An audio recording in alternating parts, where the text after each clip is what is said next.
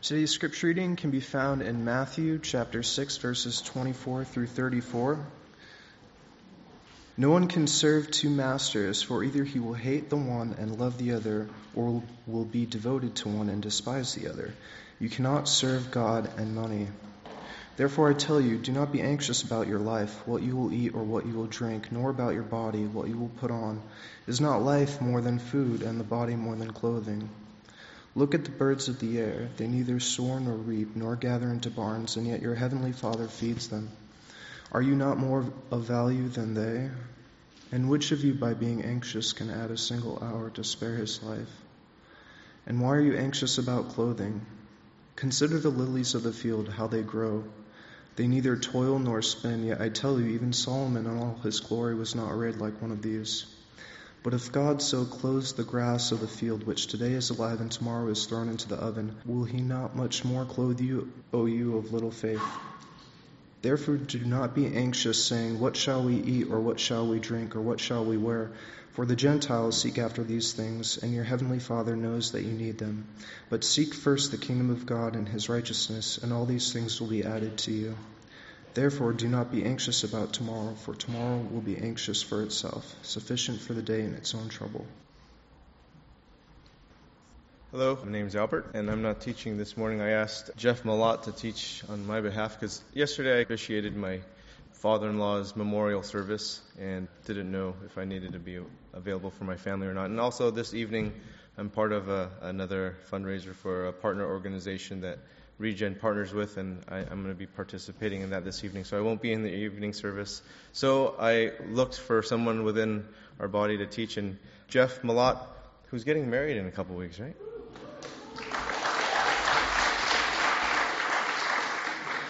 Is a recent graduate of Golden Gate Seminary. He is one of the leaders of our refugee outreach and ministry, along with Doug, who's right in the middle with the yellow hat in there. You can talk to either one of them about how they've been helping us to reach out to the refugees in our community, which is one of the reasons why I believe that regeneration is particularly in this neighborhood, because of the number of refugees we have in our neighborhood and community. And so it's pretty obvious to us that we need to reach out to them, the sojourner, the alien that the Bible so frequently speaks about. And so Doug and Jeff have been really instrumental in starting our ESL class on Fridays, and they've been doing that faithfully for over a year, and also reaching out to the refugees in our community and just getting in their lives and in their kitchens and dining rooms and on the soccer field and things like that. So really looking forward to hearing from Jeff and what the Lord's put on his heart.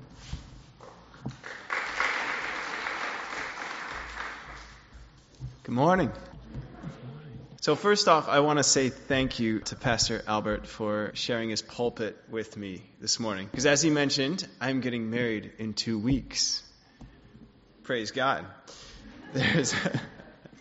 And at first when he mentioned that and asked me to preach, if I'd be willing to preach, I looked at my calendar and I was like, 2 weeks before the wedding. I was like, no way. I was like, wedding stress, everything's coming down last minute. There's no way. But then I was like, this is Pastor Albert. You can't just tell Pastor Albert no. He might think you're unspiritual. And so, I felt that little nudge from the Holy Spirit saying, okay, well, tell him you'll pray about it. And I was like, okay, all right, so I did. And here I am. I also wanted to thank you because, as some of you may realize this morning, I don't preach that often. And when God calls me to preach, there's like this period of holiness that surrounds the couple weeks leading up to the sermon. And for those of you who are married, you know that being engaged is a difficult time to try and practice holiness in your life. So, Pastor, if nothing else I say today comes together and makes any sense, I want you to know God is at work through this sermon. All right, let's pray. Father God, you are good in all your ways. I thank you, Lord, for this church, for the ways in which your kingdom has already advanced in and through this church and through this church body. Lord, I just ask that you would use this sermon, my words today, to help further your kingdom in this church, in our minds and hearts, and in this neighborhood. Lord, may your kingdom come and your will be done in Oakland as it is in heaven. In Jesus' name we pray. Amen. All right, so the passage this morning comes from Matthew chapter 6, verse 33. And this was a passage that was preached to me when I was in undergrad. I was doing my undergrad at Michigan State University, Go Green. It was a 4-part sermon series by a guy named Dave Schwartz. And the message that he gave to us that weekend was so profound that it stuck with me and changed the course of my life, and probably had a good part in leading me to seminary and to where I am today. So when I started praying about, okay, Lord, where do you want me to preach from today? Because Pastor Albert said, okay, you don't have to stick to Luke. And I was like, okay, good. Get a breath of fresh air. I got that nudge from the Holy Spirit saying, hey, why don't you go back to Matthew 6:33? It's been 10 years. Let's check back and see how you're doing. So I want to dig in and see what it says. But seek first the kingdom of God and his righteousness, and all these things will be given to you as well. This is a mighty promise. This is an awesome promise. When he says all these things, you heard Ben come up and read the scripture before that. It's clothes, food. It's your basic necessities. It's the things that we tend to worry about. In the verse preceding, he says, the pagans run after these things. Back in Jesus' day, whenever he says the pagans do something, especially in the book of Matthew, the book of Matthew was written to Jewish believers. And so in the Jewish mindset in the first century, if you referenced the pagans, that was what it looked like to live as though there wasn't a God. As if God wasn't part of your reality. And so he says, this is basically your default. If God is not in your life, what you're going to worry about, what you're going to run after, looks like food, clothing, what you're going to wear, what kind of car you're going to drive, all that sort of thing. And so he says, he gives you this promise and says, if you want to live as though God is a reality in your life, listen up. Seek first God's kingdom. And seek first his righteousness. And the rest, God's got it. All right, so what does that look like? Seek first his kingdom. This passage in the book of Matthew 6:33 is the first time that phrase is mentioned. The kingdom of God. Basileia ha Theus. The next time it's mentioned is in Matthew chapter 12. And it's when the Pharisees start accusing Jesus of casting out demons by the name of Beelzebul. And Jesus says, don't you understand? A kingdom that's divided against itself can't stand. He said, if Satan cast out Satan, then his kingdom will fall. But if I cast out demons by the Spirit of God, then the kingdom of God, Basileia ha Theus, is among you. He mentions something similar in chapter 11 when John the Baptist sends his disciples to him. John's in prison at that time, and he sees all these things that Jesus is doing, but he's wondering, is Jesus really the one that was to come, the promised Messiah? And so he sends his disciples to ask, Lord, are you the one to come, or should we expect someone else? You see, John the Baptist was expecting the Messiah to basically come down, take over Israel, kick out the Romans, and basically announce a kingdom of peace and prosperity that will last forever. That's what they were looking for in the kingdom of God. And so he sends his disciples, hey, are you the one? I don't see the Romans leaving anytime soon. And Jesus' response to him goes like this. He says, go back and tell John what you see and hear.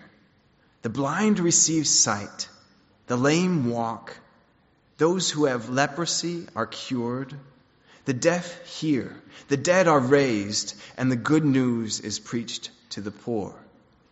Blessed is the man who does not fall away on account of me. He says, look at the Old Testament. Look at the prophecies that are being fulfilled. That quote is right out of the book of Isaiah. He's saying, if you want to understand, if the kingdom of God is here, look at the poor. The poor are being preached to. The blind can see. The hungry are being fed. The dead are being raised. The deaf can hear. All of these things. The world around me, John, is starting to look a little more like God intended. Demons are being cast out, Pharisees. Who do your disciples cast out demons by? So he's saying basically, anywhere you see the Holy Spirit at work, making the world around you look a little bit more like God intended it to be, that's the kingdom of God. There's twofold definition to the kingdom of God. One is that it's a domain. It's the actual kingdom up in heaven. Someday, when I die, hope to go there. And there's also the reign. It's wherever God has authority. And that's what he's talking about here. Seek first his kingdom. Seek first for God's authority to reign over your life. And if it does, the world around you will start looking more like God intended it to be. Abraham Kuyper, a wise old theologian, once said, "There is no field of endeavor in human history, life, or culture about which Jesus Christ does not say, 'This is mine.'" There is no field of endeavor in human history, life, or culture about which Jesus Christ does not say, "This is mine." And this is good news for some of you in the audience at Regen. Because some of you have degrees in areas that lead you to places where the kingdom of God has yet to penetrate. There's almost nothing that you can't do for the kingdom of God. If you want to go and be a Colombian drug cartel for Jesus, that might be a little bit difficult. But as it stands, he says, press the life and power of Jesus into your place of work, your family, wherever you are. Make it look a little bit more like heaven. That's what he means by seeking first his kingdom. The postmodern world that we live in has relegated the kingdom of God to church buildings on Sunday mornings. There's a time and place for that. Have you ever heard that? Have you ever heard anyone say, talk about Jesus too much in the break room? Or, definitely not at school. We don't want any prayer in school. There's a time and place for that. So in the postmodern mindset, this is it. But for the follower of Jesus, that's unthinkable. How awful to think 1 hour on Sunday is all God gets. And then, when you go back to your job as nurses, doctors, engineers, wherever God has you go. Some of you know Math. He comes to the evening service. He's a middle school teacher. He's getting his master's degree in abstract mathematics. That blows my mind. I have no clue what it would look like to bring Jesus and the kingdom of God into the world of abstract mathematics. I took one course of mathematics in college called The Significance of Mathematics, because it was it was a prereq. I had to get it out of the way. And I was just like, I've always wondered. I was like, what is that there for? Like, why do we have to learn that? I don't get it. I can add my paycheck up and see if the hours are right. That's about all I need. And all they taught me actually was how to gamble. Probability and statistics. Math will be here tonight. I'm going to ask him. I was like, what does that look like to, bring the Lord Jesus into that realm? Grab the dice. All right, lucky number 7. Come on, baby, dad needs a new pair of shoes. I don't know. But Jesus wants a part of it. Whatever it looks like. Jesus wants to be there in that realm. There's another example that I wanted to give, too, of what it looks like for the kingdom of God to advance in a neighborhood, specifically. Last week, Albert preached about how there's really no one you can overlook. If your heart and mind is focused on the kingdom of God, his scope includes everybody. Anybody that bears his image, he looks at them and says, I want them. He gets excited about them. He says, they're made to represent me. I want them. I want them in my kingdom. And I was convicted by that last week because I work in the city. I work for a company that sells boxes. Every day when I get off the BART or on my way to the BART in Oakland, I pass by probably maybe 3 or 4 people with their hats out, heads down or jingling a cup or saying, hey, you got $1? And at first when I came to Oakland, I was just like, okay, Jesus says, give to everyone who asks. And so I'd start and I'd give $1 or whatever. At the end of the day, I'd be giving like $5 out and I'd be like, I'm going broke. I just don't have enough money to sustain this. Forgive me, Lord Jesus, but I'm going to walk past this guy. And eventually over time, that built up into resentment in my heart towards the people who were asking me. So that I'd sort of bury my head, walk past and be like, no, sorry, can't help you. Some of you know Matthew Huang. I met up with him one morning. He works at the Vietnamese Community Center down on International and volunteers his time there, I think a couple times a week. And I was meeting up with him for coffee one morning. And he's like, hey, there's a good banh mi place right across the street. You want to go grab some lunch? And I was like, yeah, that'd be great. And we walk in, and there's this lady sitting right outside the restaurant because the restaurant owners kicked her out. They won't let her in. And I'm thinking, okay, just put your head down, go in, let's have a coffee. And she's like, you got $1? I'm like, I'm about to say no, ma'am. And Matthew's like, hey, Cece, hey, how's it going? And I was like, wait, she's got a name? It blew my mind because I totally wasn't thinking. I had learned and taught myself to overlook people who God wanted in His kingdom. And the fact that to Matt, she has a name, he knew her, she came in, he bought her a sandwich. It was like the kingdom of God expanded past my thinking and reached out to Cece. Kind of cool. One of the reasons why I started coming to Regen, Pastor Albert gives me a lot of credit. I've become sort of I feel like the poster child for refugee ministry, which is nice. I get all the praise, but there's a lot that led up to it. I'll tell you more about that later.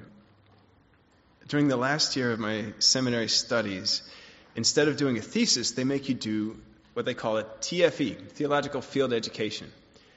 And instead of a thesis and having to write a 120-page paper, they let you go out and try and practice what you've learned and expand the kingdom of God. So my roommate Doug had worked with refugees before. He's like, hey, I know there's some refugees in the East Bay. Let's go see what we can do. And we started walking around and praying, and we went to the International Rescue Committee and said, hey, what is your greatest needs? What do you need us to plug in? They said, Oakland just shut down all of their adult education classes. We have nowhere to send the refugees to learn English. And if they don't learn English, they can't get jobs. And we said, well, hey, we've taught English. We've gone overseas, taught ESL before. If we were able to maybe find a church or something that would lend us their building and start up a class. And it's before we even answered, they were like, we would send you every refugee that comes through our door. So we started praying about it, and we're just like, yeah, that sounds like a good opportunity. And through 2 different people, they kind of said, hey, you might want to check out Regeneration. There's a pastor in the East Bay who's got a pretty cool church, and you might go and see if he'd lend you this space.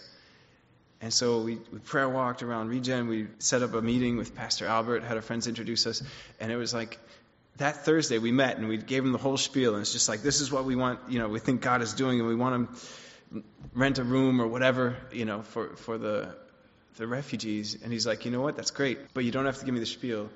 God already spoke to me and put refugees on my heart this week and said, I want you to seek areas of opportunity for this.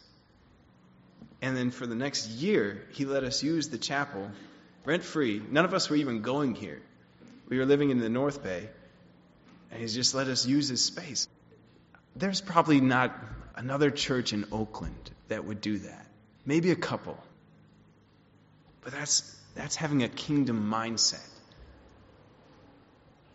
Pastor Albert was able to say, yeah, refugees learning English. God is about that. That makes them feel a little more welcome, a little more at home. That is kingdom mindset. I want the kingdom to happen like that in Oakland. Let's get it started.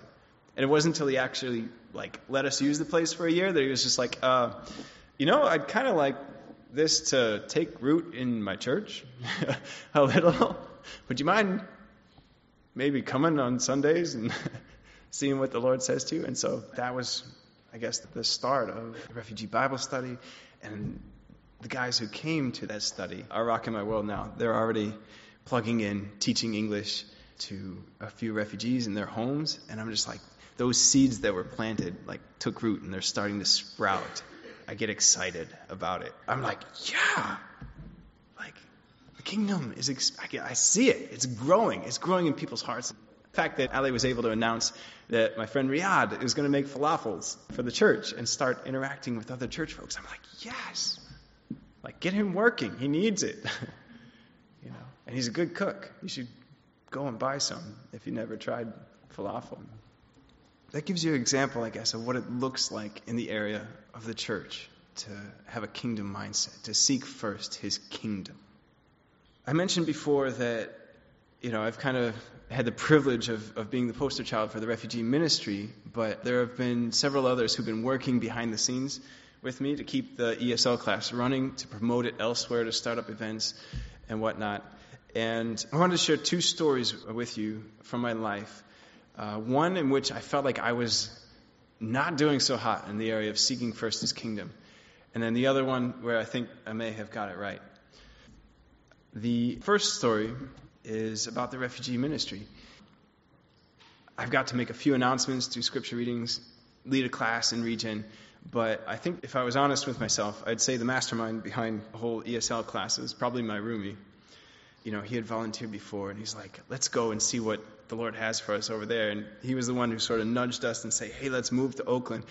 And the way in which we came to Oakland and continued our relationship as roommates differed so much that I thought it was worth highlighting. When I came to Oakland, the first thing I was thinking, I was just like, there's no subsidized rent in Oakland. I'm going to have to commute to the North Bay to continue my job. Rent is like $575, $600 a month if you include utilities. I'm just like, I don't see how this is going to work. There's nothing that's going to fall in place. He's like, all right, just calm down. Let's give it a try. Let's commit to 6 months. 6 months. If you go broke, who cares? You'll go further in debt 6 months and you're out of it. I was like, okay, I can do 6 months. And so Doug sort of dragged me kicking and screaming into Oakland.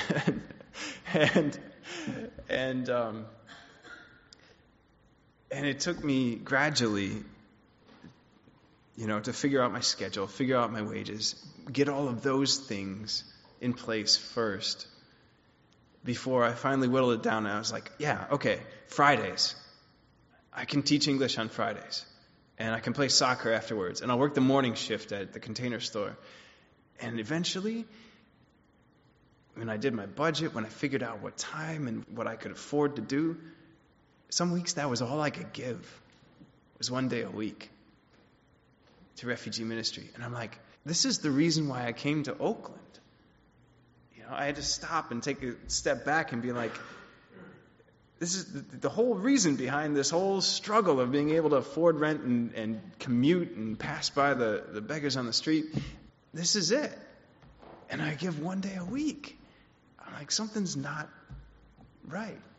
When Doug came, to his credit, he had the complete opposite mindset.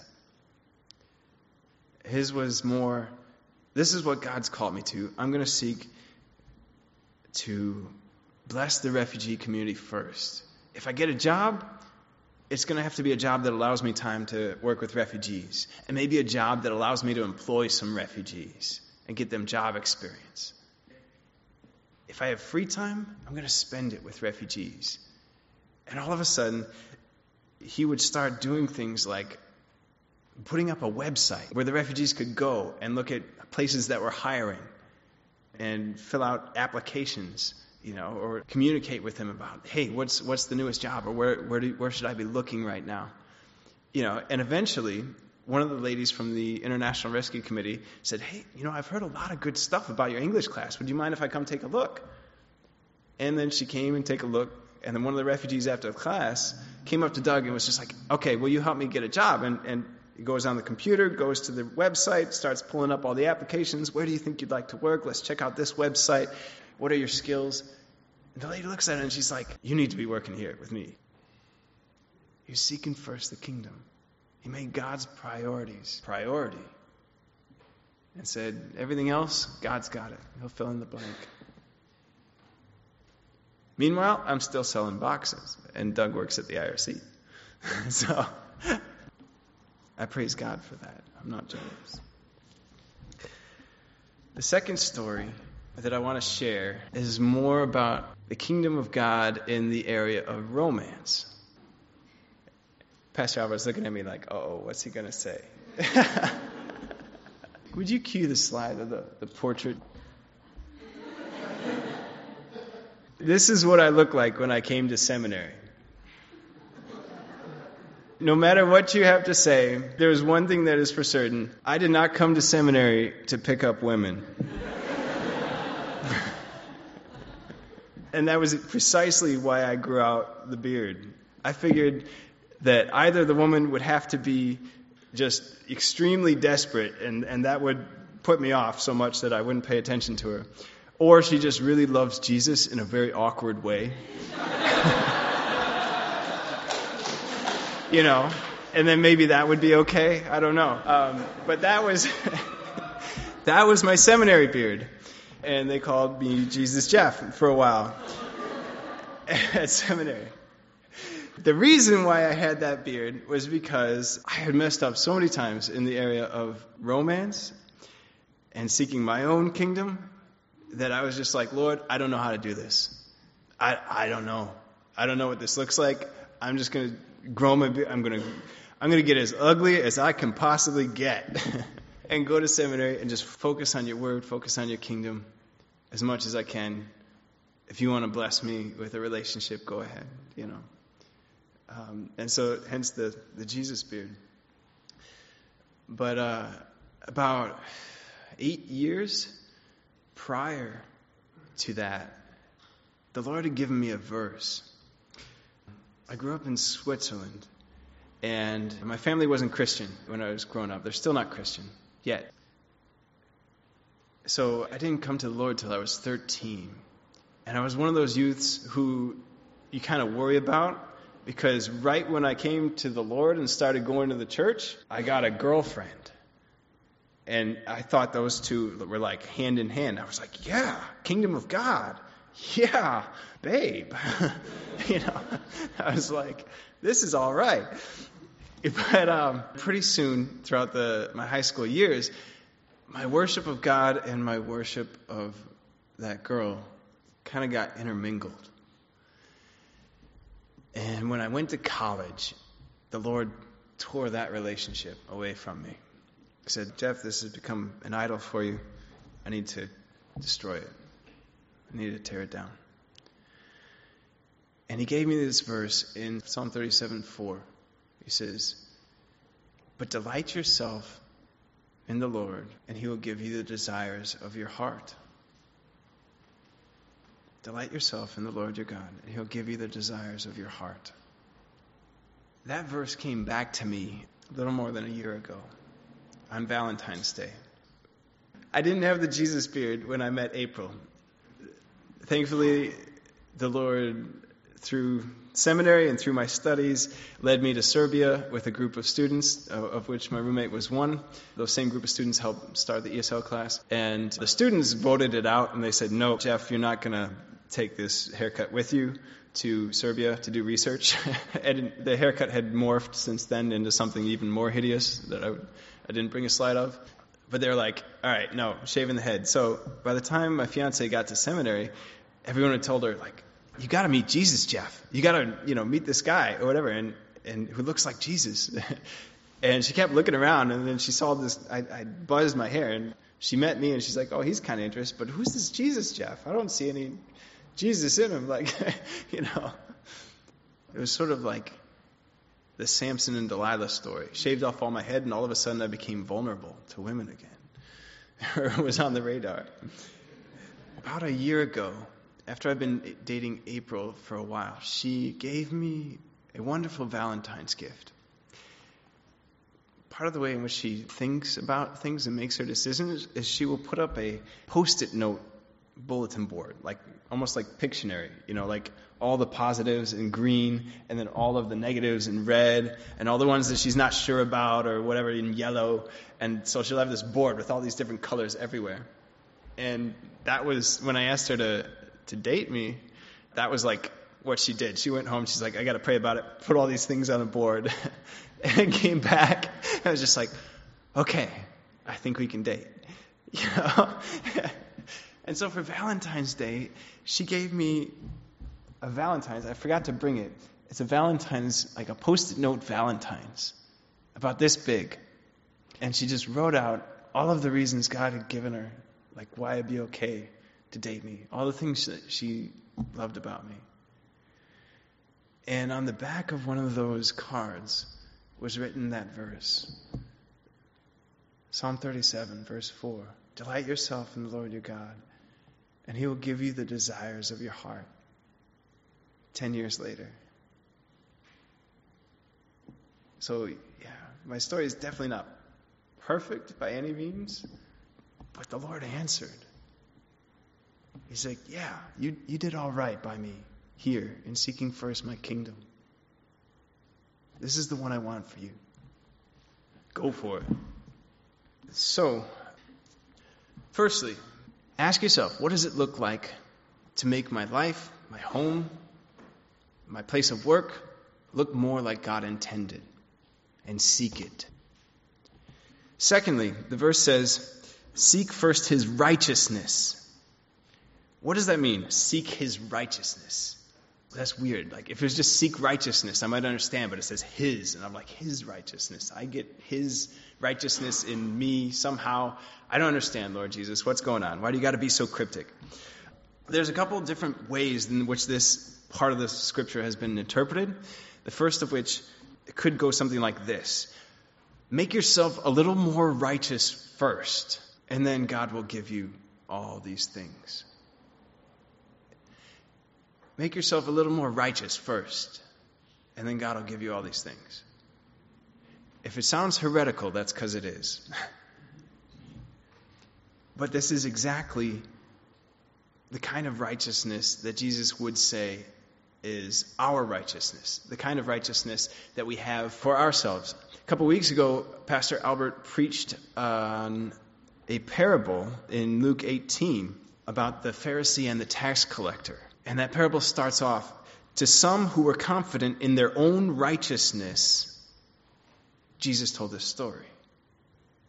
And if you remember, the Pharisee goes up and he says, Lord, thank you that I am not like others, not like this tax collector. I tithe every week, I fast, I pray to you, all of these things. But the tax collector stood at a distance, not confident in his own righteousness, saying, Lord, forgive me, a sinner. I need your forgiveness. I'm unworthy. Jesus says the second guy, the tax collector, not the Pharisee, went away justified. What he's saying here is basically, if you have your own set of righteousness set up, your own standards of living set up, and you come to God and say, God, look at me. Look how great I am. I met all the ways, all my quotas for how to live. Look at how great I am. That's a good example of what it looks like to have your own righteousness. Seek first your own righteousness. The prophet Isaiah said something about that. He says, our righteousness looks like filthy rags to God. That's a gentle version, a gentle translation. In the Hebrew, what he's referring to there is a menstrual cloth. Am I allowed to say that at church?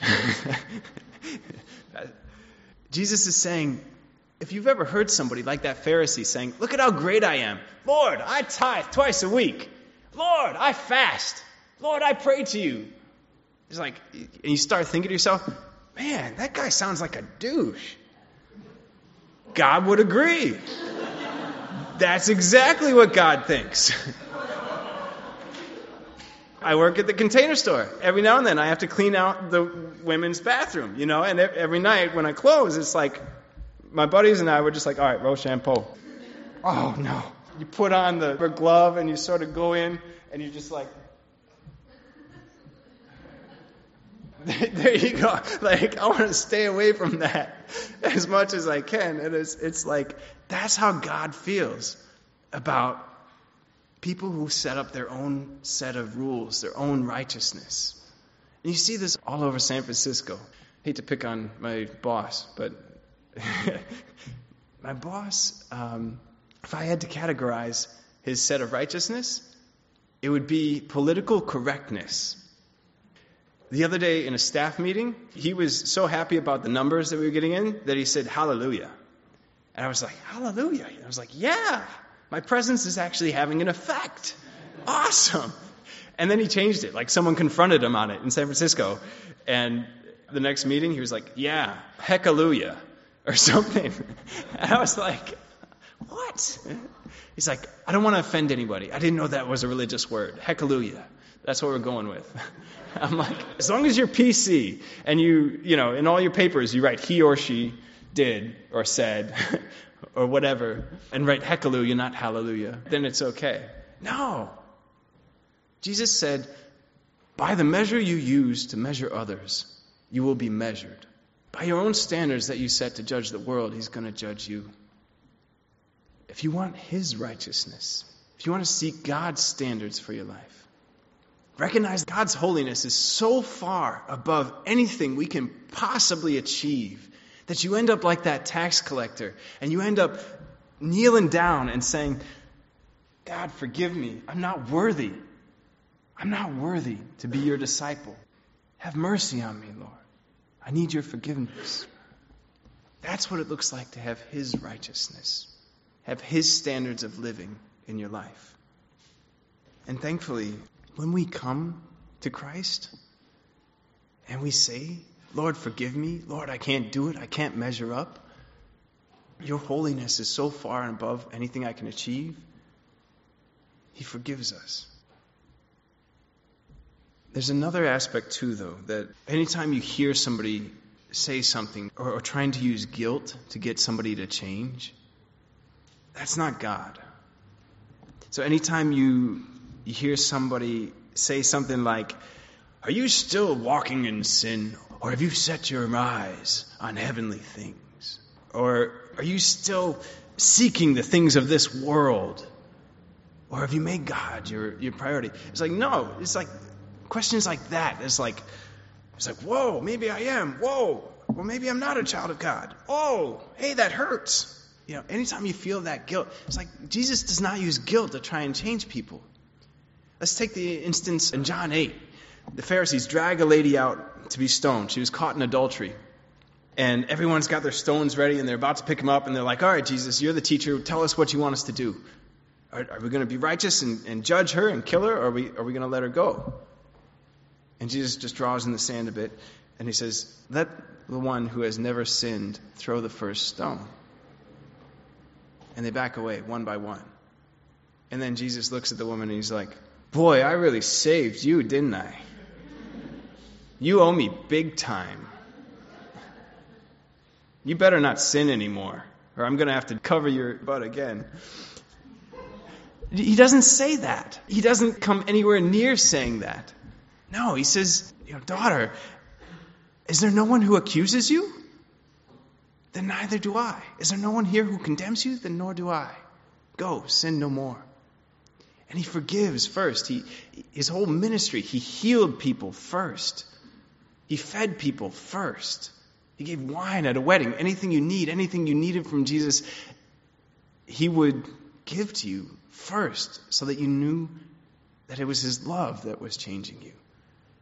He's like, yes, I love you. Yes, I can feed you. Yes, I forgive you. Yes, all of these things. Yes, I'll provide for you. Yes, I want you to change.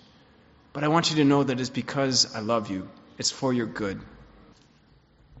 I wanted to go digging back through the scriptures real quickly. Righteousness, according to Matthew, is a touchy subject. Our passage falls at close to the end of the Sermon on the Mount. And so there's a few times before this where Jesus mentions righteousness. In Matthew 5, verse 17, he says, do not think that I have come to abolish the law or the prophets. I have not come to abolish them, but to fulfill them. All of these laws, all of these standards, I didn't come to get rid of them, but to fulfill them. All these righteous requirements are going to be fulfilled in me. And then he spends the rest of chapter 5 and chapter 6, he says like 6 times, you have heard it was said, do not commit adultery. But I tell you that anyone who looks at a woman lustfully has already committed adultery with her in his heart.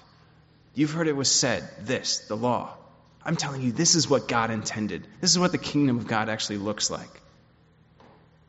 It has been said, anyone who divorces his wife must give her a certificate of divorce. But I tell you that anyone who divorces his wife, except for marital unfaithfulness, causes her to become an adulteress. And anyone who marries a divorced woman commits adultery. He's taking the standards of the Old Testament, God's law, and he's raising the bar. He's making it harder for even the Pharisees to achieve. Impossible, in fact. So you have no other option but to be like that tax collector and say, Lord, I can't cut it. Forgive me. I'm not righteous. So seek first his righteousness. That means set aside your own standards. Whatever it is that you've been thinking, whether it be like, I have to be PC with everybody and treat everyone equally, or, whatever that standard is, set it aside. It looks like the goodie bag that we clean from the women's bathroom at night in the eyes of God. He says, adopt God's standards. See him as more holy than you can ever possibly imagine, and humble yourself before him. If you've done these 2 things, all these things will be given to you as well. So does that mean that you never have to work again? No. He gives us an example, birds of the air who neither reap nor sow. But birds of the air also hunt for worms and they fish. They're still out there working. The children of Israel, when they came out of Egypt, all they had to do was go out and gather manna, the bread in the desert that would sustain them. But it was still work. And on the 6th day you had to gather twice as much. And if God caught you gathering on the 7th day, doing work on the 7th day, then you had to be killed. You still got work to do. God's not telling you never have to work again as long as you seek first my kingdom. But he's saying, if you put my priorities first, if you seek to make the world around you look a little more like I intended, if that's your heart, you're good. You've got it. I got the rest. Does this mean that the Lord is going to make you rich? No. In this passage, Jesus is talking about what to eat and what to wear, not how fast your car can go from 0 to 60. I've probably prayed that prayer before, like, Lord, you know the MacArthur Maze. You know what it looks like on 580. Lord, just give me a Ducati so I can just zip around that mess of traffic for your kingdom, Lord, to demonstrate your power. And no, he's not going to give me a Ducati. That I would not be able to glorify God on a Ducati. But at the same time, Jesus says, even Solomon in all of his splendor was not clothed as beautifully as the lilies of the field. God can put you in some designer clothes if he wants to. The only question is, can he trust you enough to put you in those clothes or put you on a Ducati or give you those nice things? Can he trust you to still put his kingdom first? Does this passage mean that you never have to worry again about meeting your needs? Yes, that's exactly it. Jesus gives us this promise so that we never have to worry again. Do you know how freeing that is? Some of you work in Kaiser. Do you know how many illnesses come from worry, from anxiety? How many heart attacks? What he's saying is awesome, is amazing. The reason why he says this, he mentions worry again and again throughout this passage. Why do you worry about what to wear? Why do you worry about what you're going to eat? The pagans run after these things. Because what you worry about is usually your treasure. And where your treasure is, there your heart will be. If you want to have a good gauge of where your heart is, ask yourself, what do I worry about? And if your concern is that God is glorified at your place of work, or if your concern is that God's name is honored in your family, you've got it. That's it. His kingdom, His righteousness. You're seeking it. Don't worry. Stop worrying. But if you're not there, Jesus commands us to reroute our priorities, to put Him first.